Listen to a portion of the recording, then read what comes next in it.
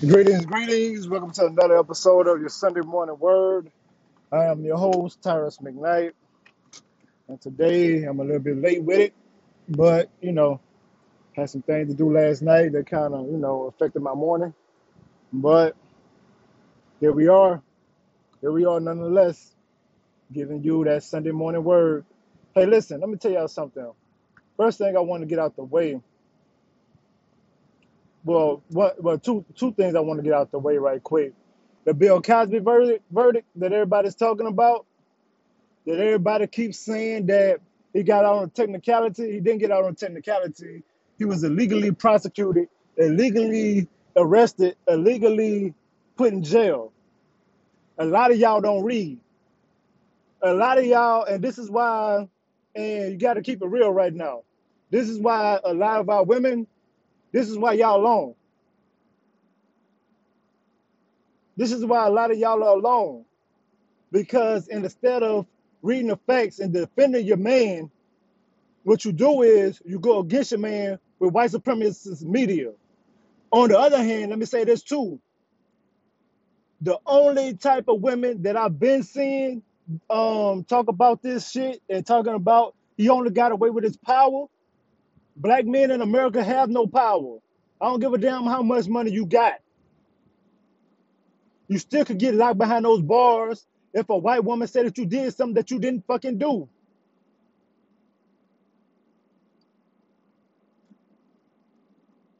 Emmett Till, prime example. But instead of a physical lynching, they're giving you a lynching in the media. Bill Cosby has never went to jail, been arrested for rape. You simple-minded motherfuckers. And I'm saying it like that because I'm sick of some of y'all. Sick of y'all.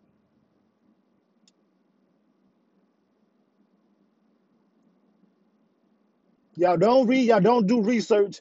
You depend on the racist white supremacist media to do it for you. And that's why you get the results that you get. The ignorance is overwhelming.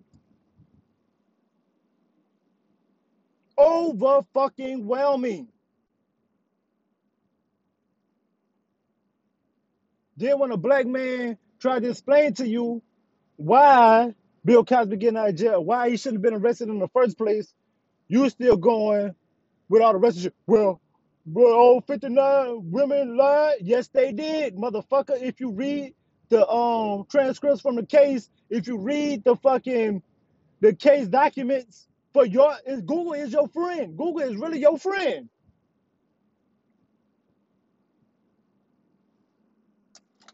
God damn. That had me heated. I'm up there watching countless after countless people. But the two people I see that agree with this type of shit is LGBT women or men. Shout out Mark Lamont Hill, or men and women straight men ain't trying to fuck anyway. So those are the two types of people that I see, two types of women that's going against this shit, and the type of men that's going against this shit. LGBTQ that's going for that shit. Another thing I want to get out the way, Rachel Nichols of ESPN, white woman. Yeah, I'm preaching to y'all this morning because some of y'all fucking need it. Y'all need to hear it just like this because what the preacher's telling y'all at the church, this shit ain't working.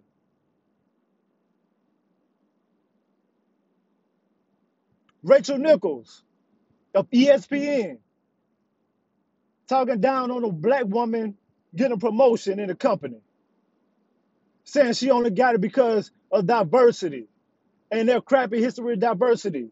Of course, ESPN has a crappy history of diversity. You know why? Because it's a white supremacist organization ran by Disney. Disney is one of the most racist companies in America. But a lot of y'all don't like to hear that because your kids listen to this shit and your kids look at this shit. A lot of black people don't like to hear that type of shit because it's the truth. Black people hate the truth. but are cut up and snuggle with a lie in the moment. That's why most of y'all don't have the type of men you want. But you got the type of men that you want, but not the type of men that want you.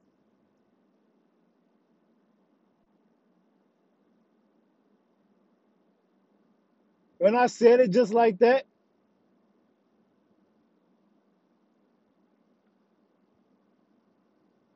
just like that, because y'all don't like the truth. You don't like to deal with the truth. Now, Rachel Nichols, white woman, ESPN, mad over a black woman because she got a promotion over her and said, "Oh well, this is a diversity hire. Uh, I know it from the other side. I know from the other side of, you know, of this diversity. White women. Let me tell y'all something. Let me tell y'all something. Most of y'all white counterparts at your job, the white women at your job, I'm speaking to the black women right now. They feel the same way that Rachel Nichols do. They don't want you to give an inch in the company. They don't want you to get no diversity. And this is why this whole feminist movement has always been a farce. Always. Because you have to ask yourself, they got you going against your man, right? They got you going against your man, right? So who's marrying the oppressor and who's having babies by the oppressors and who's raising the oppressor? The white women. The white women. The white women. That's who. Most of your white counterparts at your job feel this way. They feel the same way that Rachel Nichols does about Maria Teller. You get your promotion, oh, they only got that because of diversity, right? You don't earn shit. They had the roles paid for them, but y'all ain't earned shit. Yo, what they telling y'all. But still, y'all want to align yourselves with people like that. Damn sickening. And that shows me that a lot of y'all don't know white supremacy. I'm surprised that y'all surprised. I'm surprised that you're surprised. Because most of your counterparts feel like that. Even if they don't say it verbally, they feel like that. Internally. They don't want you to have shit. They don't. But y'all want to cozy up to people like that.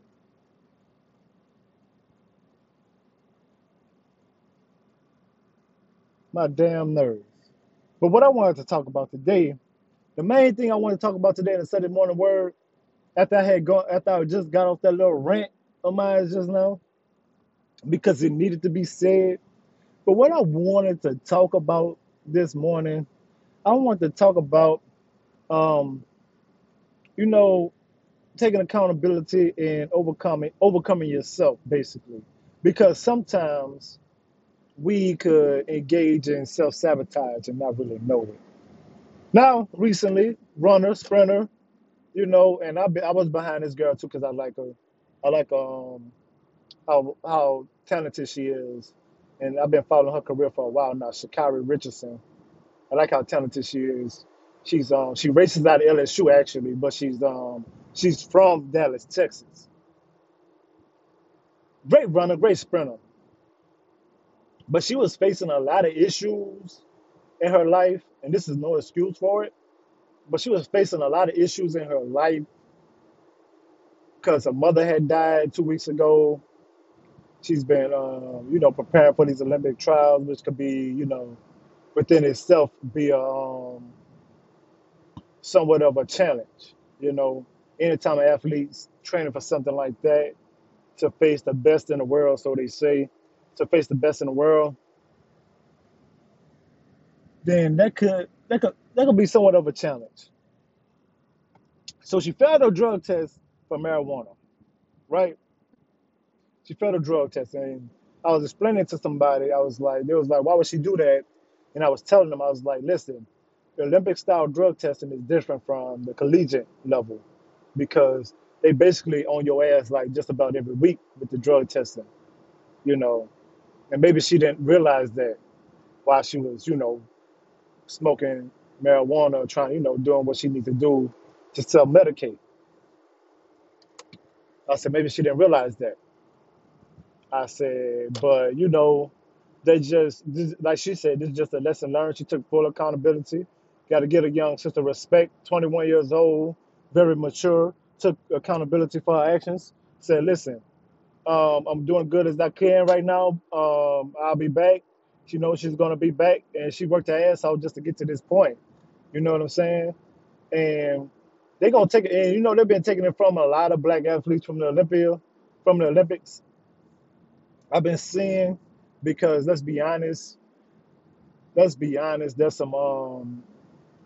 a lot of contempt for black athletes when we go to the Olympics. That's why they gotta do things like cheetahs and boxing and things like that. Just like I think Andre Ward was the last boxing um, gold medalist from the United States. He was the last one. Black fighters don't even find interest in placing gold in the United States when it comes down to boxing. For y'all that know, I'm a huge boxing fan. They don't because they steal it from us. Like they stole it from Floyd Mayweather, they stole it from Roy Jones. They do little funny things when it comes to black athletes in the Olympics. When it comes down to boxing and when a sport is mano y mano, or if it's just based off pure brute strength and things like that, and just mano y mano, or even if a sport is based off intelligence or whatever the case is, they even anything that's based off intelligence, really, they skew the line for white people, for their white kids. Even if we're given all the disadvantages in the world, they still do that. But within that obstacles, though, they set up obstacles for you. They set up all types of things for you to overcome. But like they always say, the biggest obstacle that you got to go overcome, the biggest opponent that you'll ever face is yourself, which is true. Which is true. That's true. Sometimes when it comes to certain things, we have to take a self accountability, and I called it taking a certain self inventory, and so you can get back on track with things. Because sometimes you can lose yourself and lose sight of the mission. And I always say this. I always say this, if nothing else, no one person is above the mission.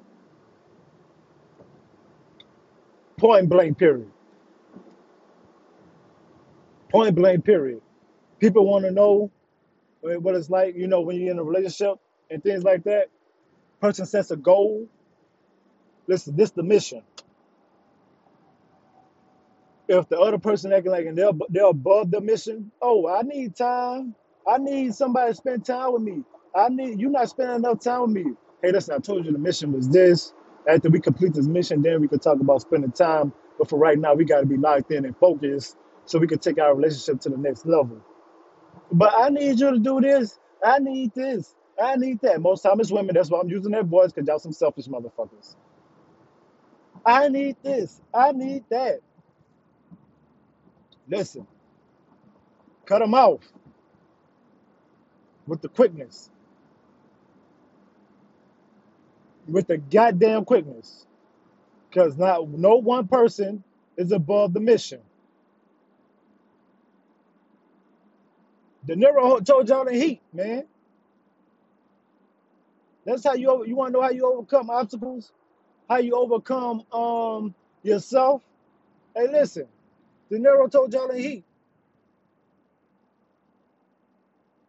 He told y'all the heat. He said 30 seconds. You gotta leave in 30 seconds or less when you feel the heat coming around the corner. Now, if you gotta move like I move, how you supposed to be able to, keep a marriage? You know what I'm saying? He said, "Well, you a monk? Nah, homie, I got a girl. You gonna walk out on that girl if you see me come around that corner? Not say goodbye? That's the discipline. Just like that. That's cut off people just like that. Sometimes self sabotage ain't all about you. Sometimes you got people sabotaging you within yourself that you allow to be around you. Look at your circle. Look at your circle of friends or so-called friends. Sometimes self-sabotage ain't just about you. It's about the people that you allow to be around you.